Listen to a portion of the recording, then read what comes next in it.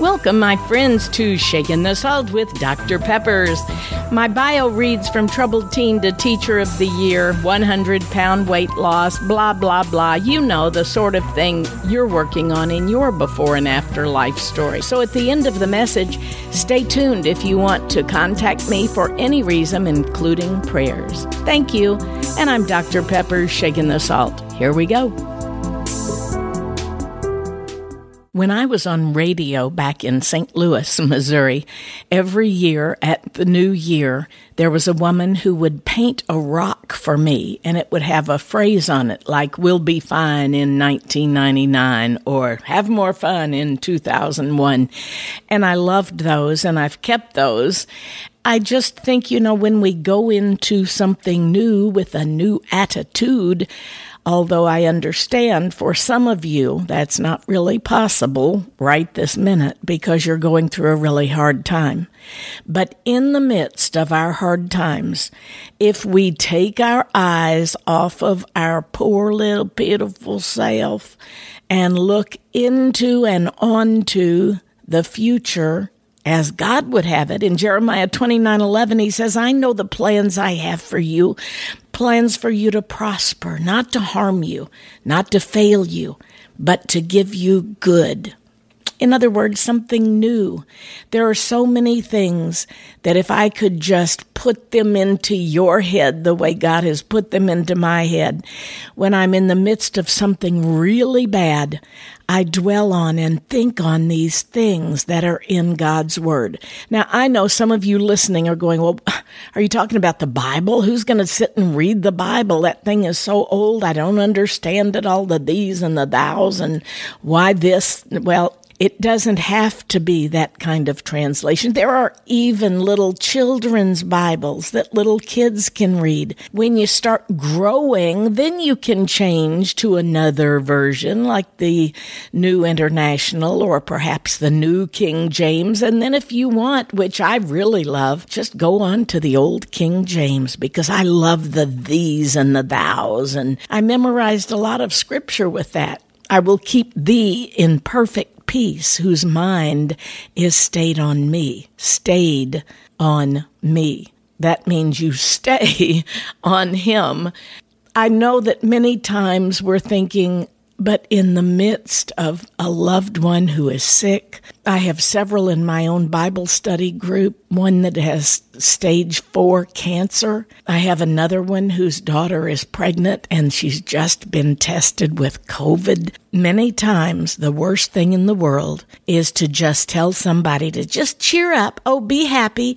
It's all going to be better." Well, I have coined 2021 as 2020 wonderful, that even in the midst of whatever you're going through, the way you think about it, act upon it, feel about it, and look at it is at least more tolerable, at least a little bit softer than if you are just screaming and kicking and fighting and biting through the whole thing. This time last year, everybody was saying 2020, oh, we're all going to have 2020 vision.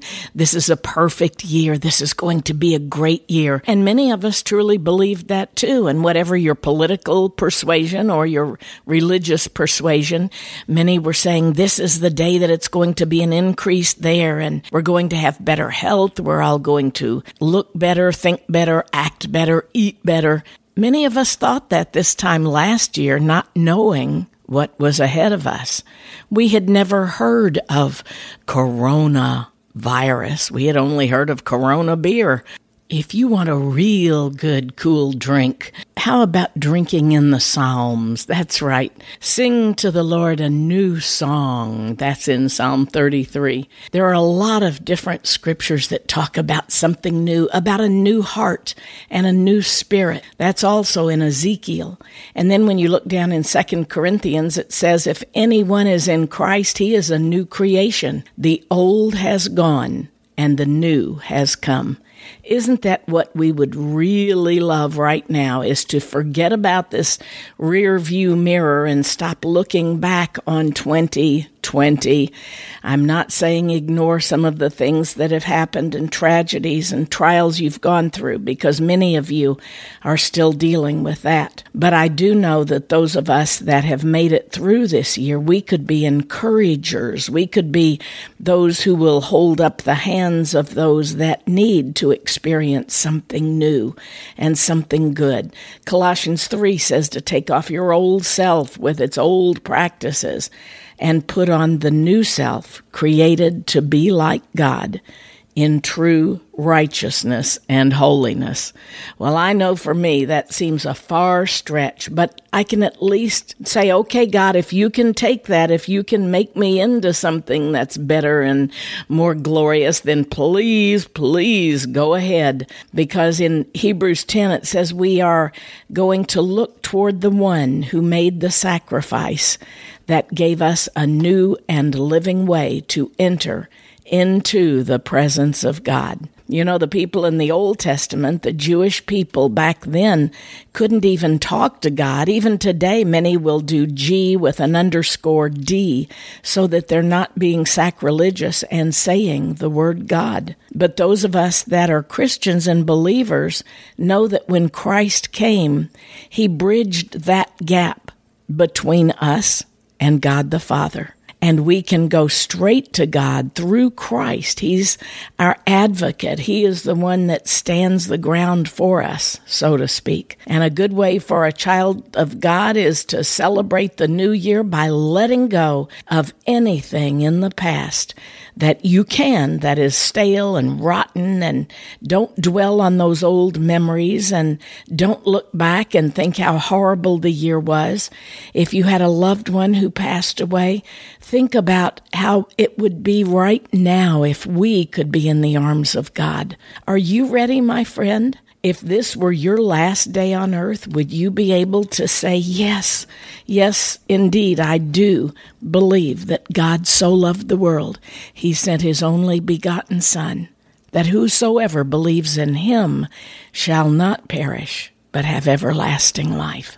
That alone is a reason to look forward to today, tomorrow, next week, next year, next month, next decade. Because if we do know that God so loved the world, that's what he did for us, then we can agree with other brothers and sisters in Christ that when he comes for us, we will not grieve for the Christian that is taken, because we know where they will be, but we will grieve for those of us left behind, who have that sadness, that sorrow, that empty place at the table, that spot in the bed, like my friend Barb, who next to her had her husband William for 50 years. My mom and dad celebrated 70 years before he passed away. My husband and I have 50 years right now, and, I can't even imagine. So I won't even pretend and say, oh, I know how you feel. No, I don't. But I do know one thing. God does. He watched his own Son on the cross, who gave his life for us, that we can have new life and have it even abundantly. So that's what I pray for you, my friend, and for myself for this year. God, please let us look forward to see the good in things, to help those who need encouragement. And we know that there is no better way to encourage than to share your word, the truth of what you know, what you feel, and how you have your arms wrapped around that one that needs that hug today. So God, thank you for this upcoming year. We will see it as 2020 wonderful. And no matter what we go through, may we know that you are there. You've promised you'd never leave us nor forsake us. And that's the best news for this year.